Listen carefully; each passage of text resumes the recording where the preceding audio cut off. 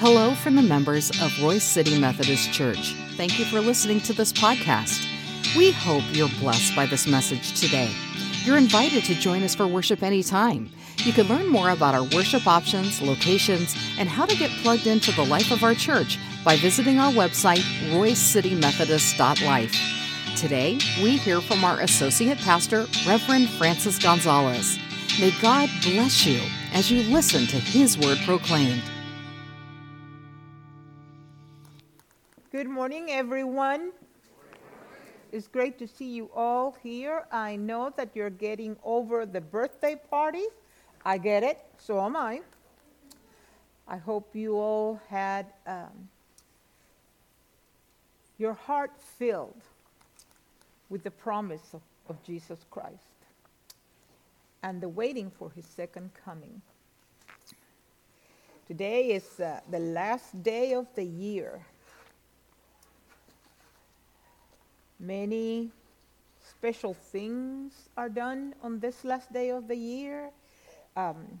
Different cultures celebrate in different ways. In the Spanish culture, we start counting down the days until the 6th of January, which is when we celebrate the gift giving, which would be for the three wise men. That's what we have been taught, and what we celebrate traditionally as gift giving.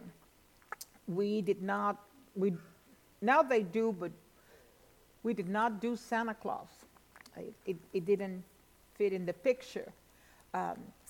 So we start counting because on the 6th, there's a big party. Okay, a big party. So we're kind of like, instead of winding down, no, we're continuing the celebration. Let us pray. Open our hearts, O Lord, to hear your word and know your voice. Speak to our hearts and strengthen our wills that we may serve you today, now, and always. Amen. Today my reading comes from Paul's letter to the Ephesians.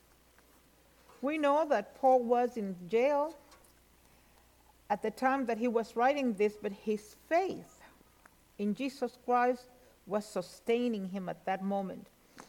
And it is because of what his faith was doing in him that he was able to put together such a beautiful letter to the Ephesians.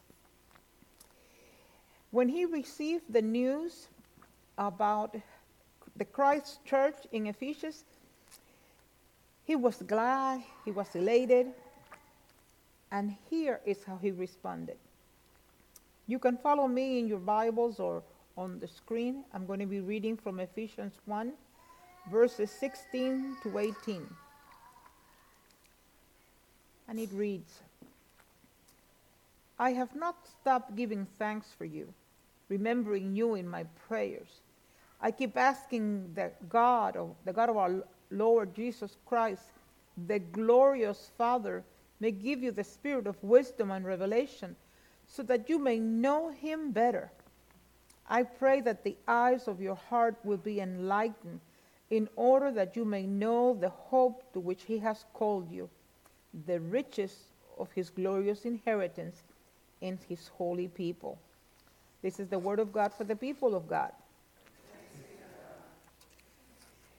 For the last 3 days, I have been hearing people, I think about 50, making 50 resolutions for the new year, things that they're going to change. And as I hear them today, I believe they believe it. So I'm not saying anything against those resolutions. The one thing in here is that I have not heard anybody make a spiritual resolution. What could we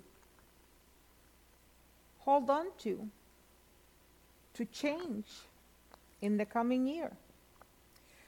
I think that since we have the Bible and church on Sunday, we all feel that we know about God the Father. I mean, when we want to read something, we go to the book and somebody else's interpretation and, and so forth.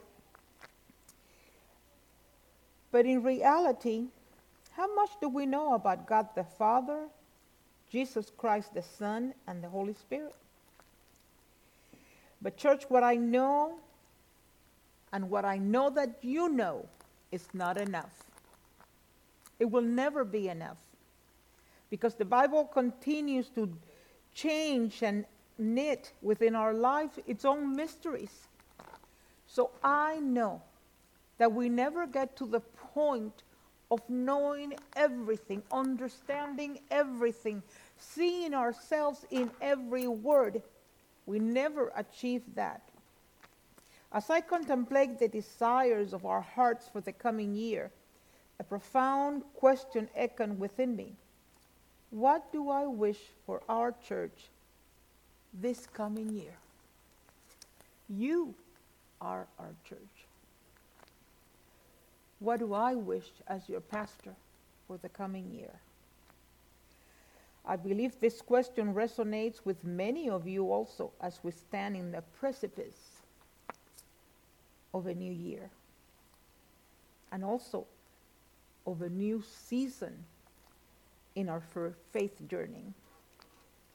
In my quest for an answer, I found myself drawn to the Apostle Paul's prayer in Ephesians 1:16-18. And it was as if these verses held a divine revelation, a blueprint for a longing within my heart. Kind of like a light bulb moment. In this passage, Paul offers a prayer that transcends time and speaks directly to the core of our existence and believers today. Lord, this is what I wish for our church. I whisper in the stillness of my prayers and in the depths of my heart.